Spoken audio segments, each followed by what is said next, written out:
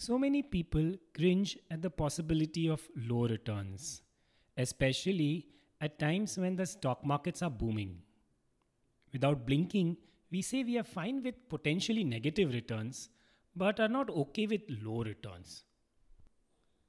This is Devang Shah, Principal Officer, Right Returns. We design managed portfolios, and you are listening to the February article on the illusion of returns. It is Tuesday, the 1st of February 2022.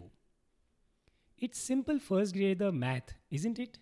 If you make a low 4% return for 2 years, your 100 rupees will become 108. On the other hand, if I make a negative 20 in the first year, I'm down to 80.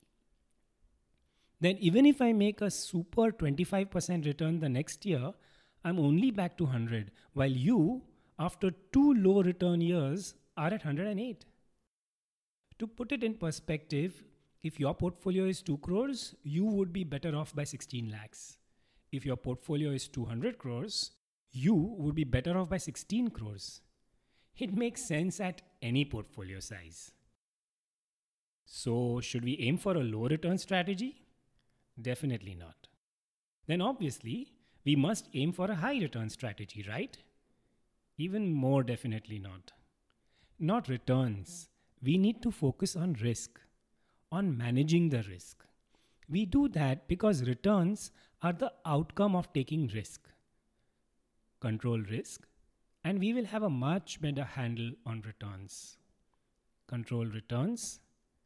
Not only we can't, but we will be all over the place in terms of risk. We need to manage our risk well because that defines whether we will have the money when we need it or not. There is adrenaline in a single-minded, ruthless pursuit of returns, and that's fine if our money is an end in itself for us.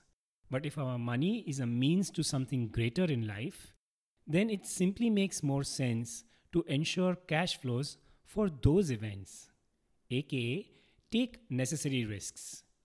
No less, no more.